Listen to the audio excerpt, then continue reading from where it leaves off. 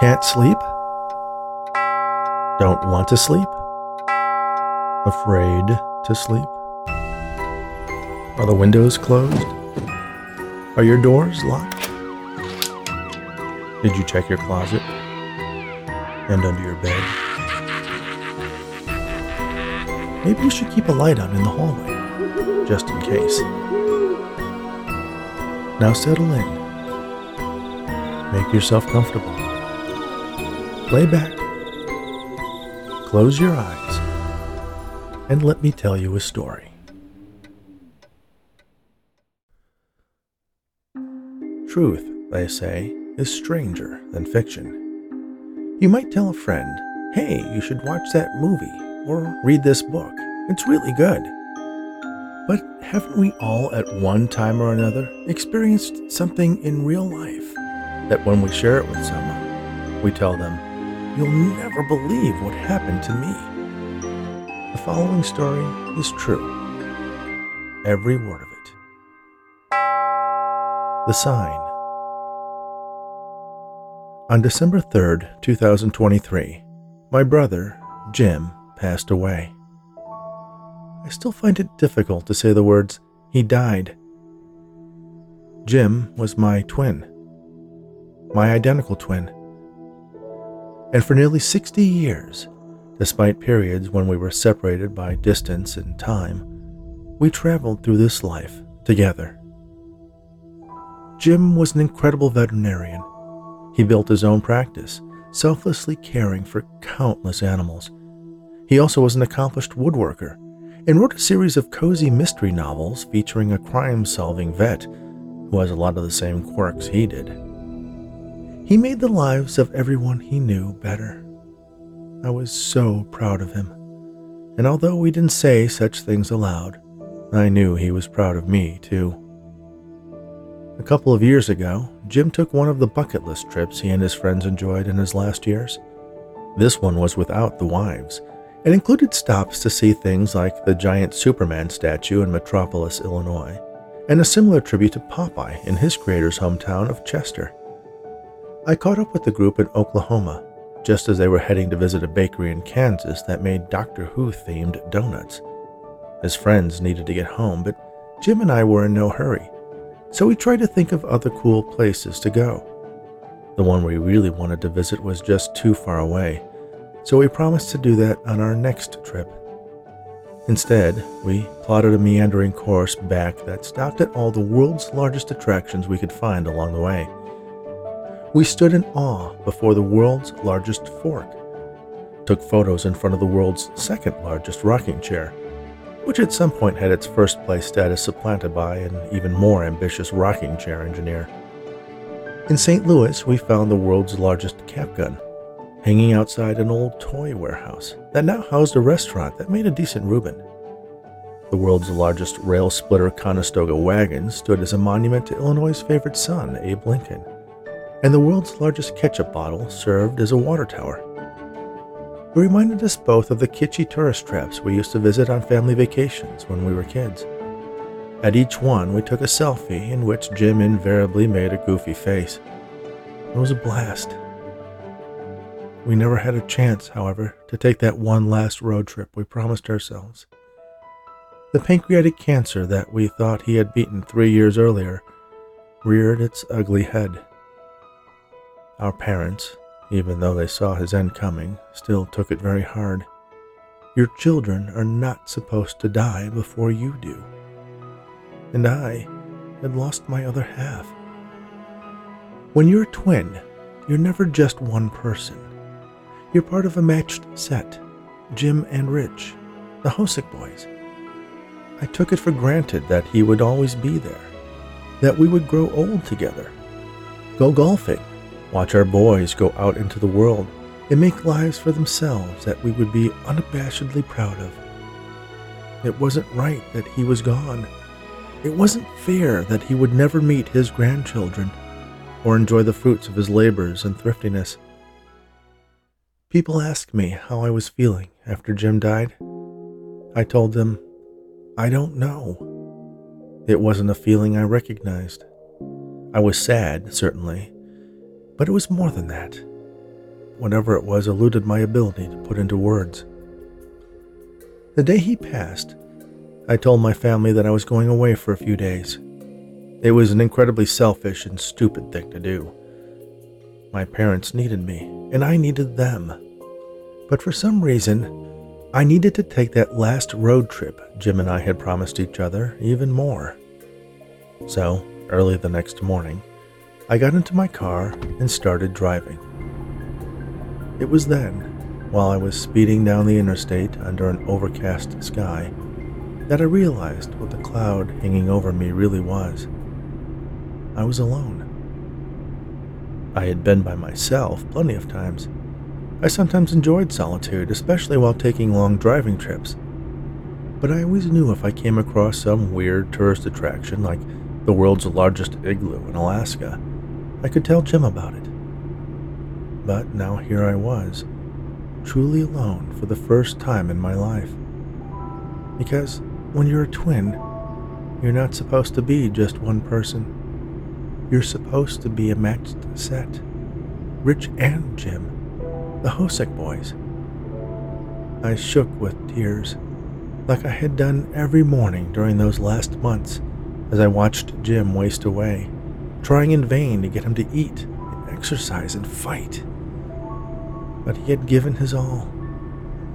Most people diagnosed with pancreatic cancer last only a few months. We had 3.5 years with Jim, a wonderful gift. But why? When it looked like for a while he had won that impossible battle, did he have to go at all? He should have been in the car with me, listening to an audiobook, planning our meals for the day, looking forward to our next stop. Like we did on that last road trip together, I instructed Google Maps to search for the world's largest anything along the way. I found Iowa's largest frying pan, and although it wasn't large, stopped off to see a T-ball stadium dressed up to be a replica of Chicago's Wrigley Field.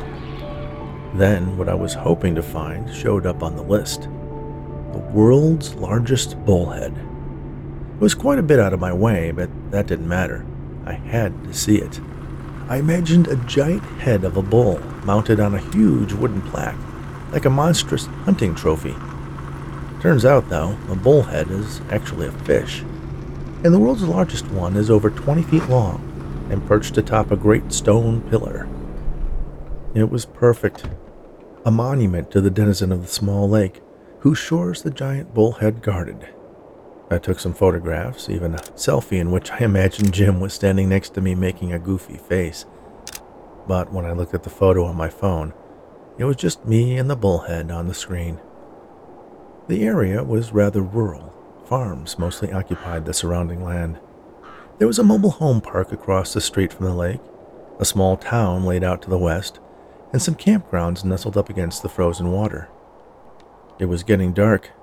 The sky was choked with clouds, but there wasn't any threat of rain or snow in the air. As I headed back to my car, I noticed a path leading along the shore.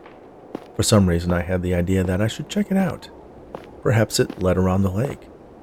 It was a rather small body of water, a mile or so around, and I could likely finish circumnavigating it before it was too dark. Besides, I had been driving all day at this point, and it would do me good to stretch my legs.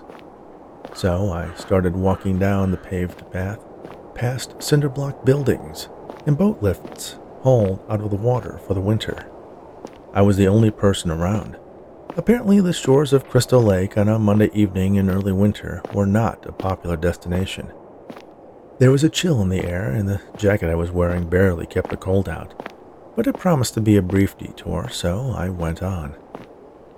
After a while, the path turned to gravel and carved its way through the woods that bordered this part of the lake. I was never too far from the water, and a steep slope to my left hid whatever was on the other side. Someone had set some painted statues of animals off the path among the trees, a black bear and a white donkey. I tried to imagine why such a pair existed. What circumstances led them to be placed in the small clearing so that people traversing the path might enjoy their company? Had they been part of a larger collection of statues? Or did they represent characters in some local folk story or fairy tale? It was a curious mystery, but I didn't have time to sort it out. I wanted to complete my brief side trip before dusk had passed into night. After a while, I came across a chain hanging across the path between two trees. It wasn't a very intimidating barrier. One could easily step over it. Attached was a sign reading, "No trespassing." But on one of the trees that supported the meager blockade was another sign that read, "Private property, stay on path." I had promised my mother that I would be careful on my trip.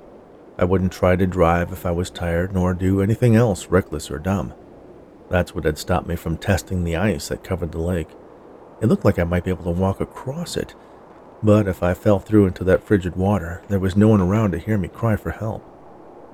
Despite all the signs and common sense that told me I should turn around and just go back to my car, I couldn't help but focus on those last words painted on the rusted metal of the sign nailed to the tree. Stay on path. So I did. I stepped over the ineffectual chain and continued along the path as it wound its way through the woods. My feet crunched on the gravel that was now more and more overgrown with weeds. Through the trees, I could see a flock of large white birds gather on a break in the ice. Geese? Why that part of the lake hadn't frozen, I couldn't tell. Perhaps that was the location where an underground spring fed the body of water, and the constant churning left that small area ice-free. After a while, the path narrowed and led away from the lake. It ended at a felled cornfield. My adventure was going to be cut short before I made it a quarter of the way. It would probably be a good idea to turn around and head back along a route I was sure of. Who knew if there was actually any viable path that completely encircled the lake? But a bit further up, I saw a patch of tall grass. And was that a path leading through it? It wouldn't cost me much in terms of time and effort to find out, so I walked along the edge of the field as it butted up against the strip of trees separating it from the lake until I reached the grass. It wasn't quite a path, but a thin part between the tan stalks.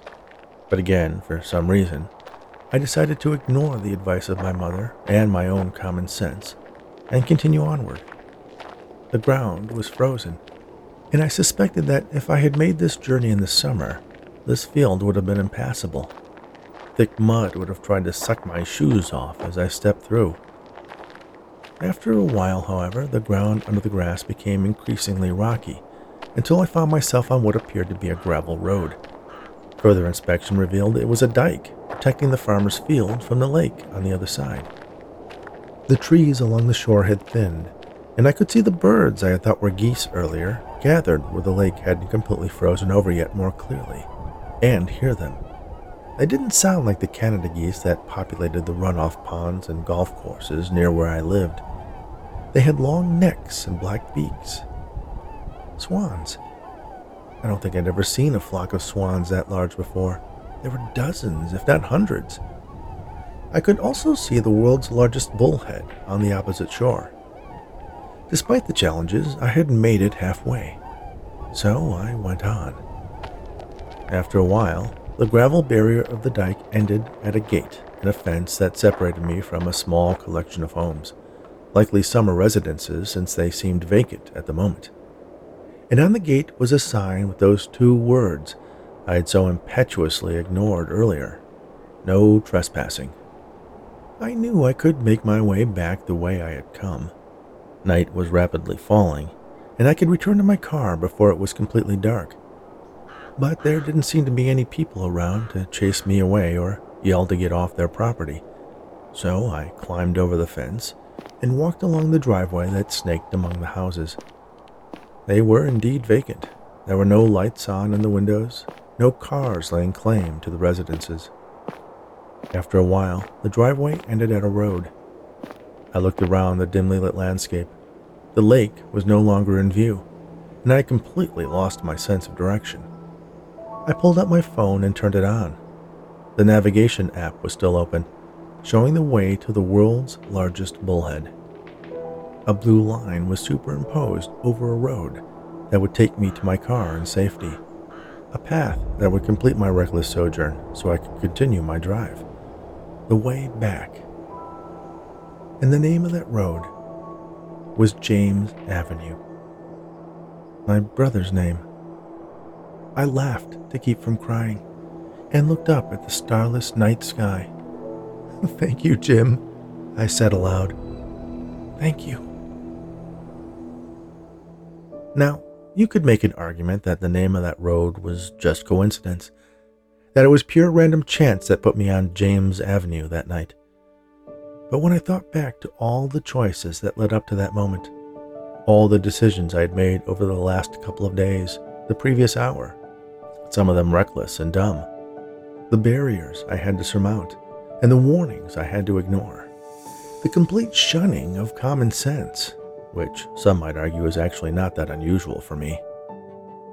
For all that to lead me to a place where I could find an answer to the oppressive loneliness I had found myself suffering, I knew Jim was there with me.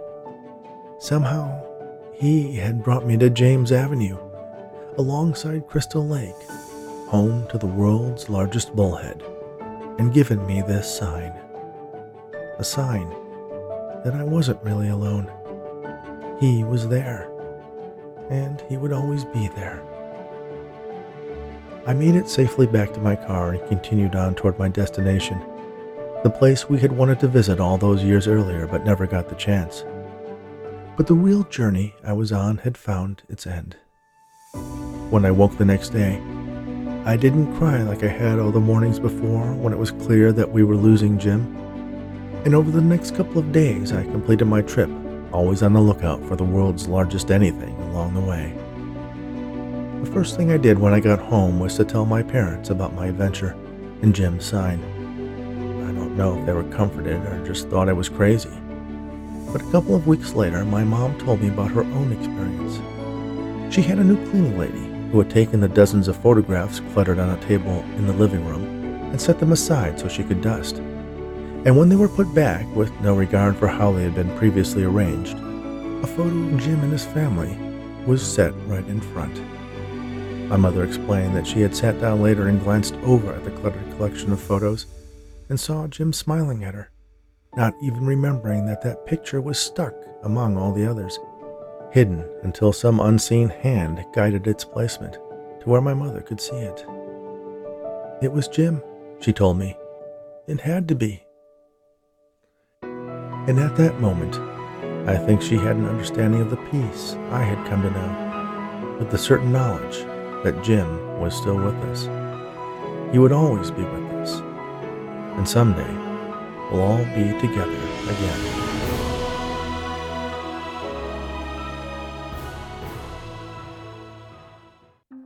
Thank you for listening to The Sign, a true story told by Rich Hosick on the Bedtime Stories for Insomniacs Mostly Fiction podcast. Please remember to subscribe on your favorite podcast app, rate us on Apple, Spotify, and Audible, and share these stories, as well as the unabridged audiobook versions of my novels, with anyone you know who enjoys audio fiction. Be sure to visit bedtimestories.studio, where you can sign up for our Insomniacs Snoozeletter to be notified of new episodes and exclusive offers, and get a free bookmark. You can visit richhosick.com to learn more about the host of Bedtime Stories for Insomniacs. Thanks again, and all the very best.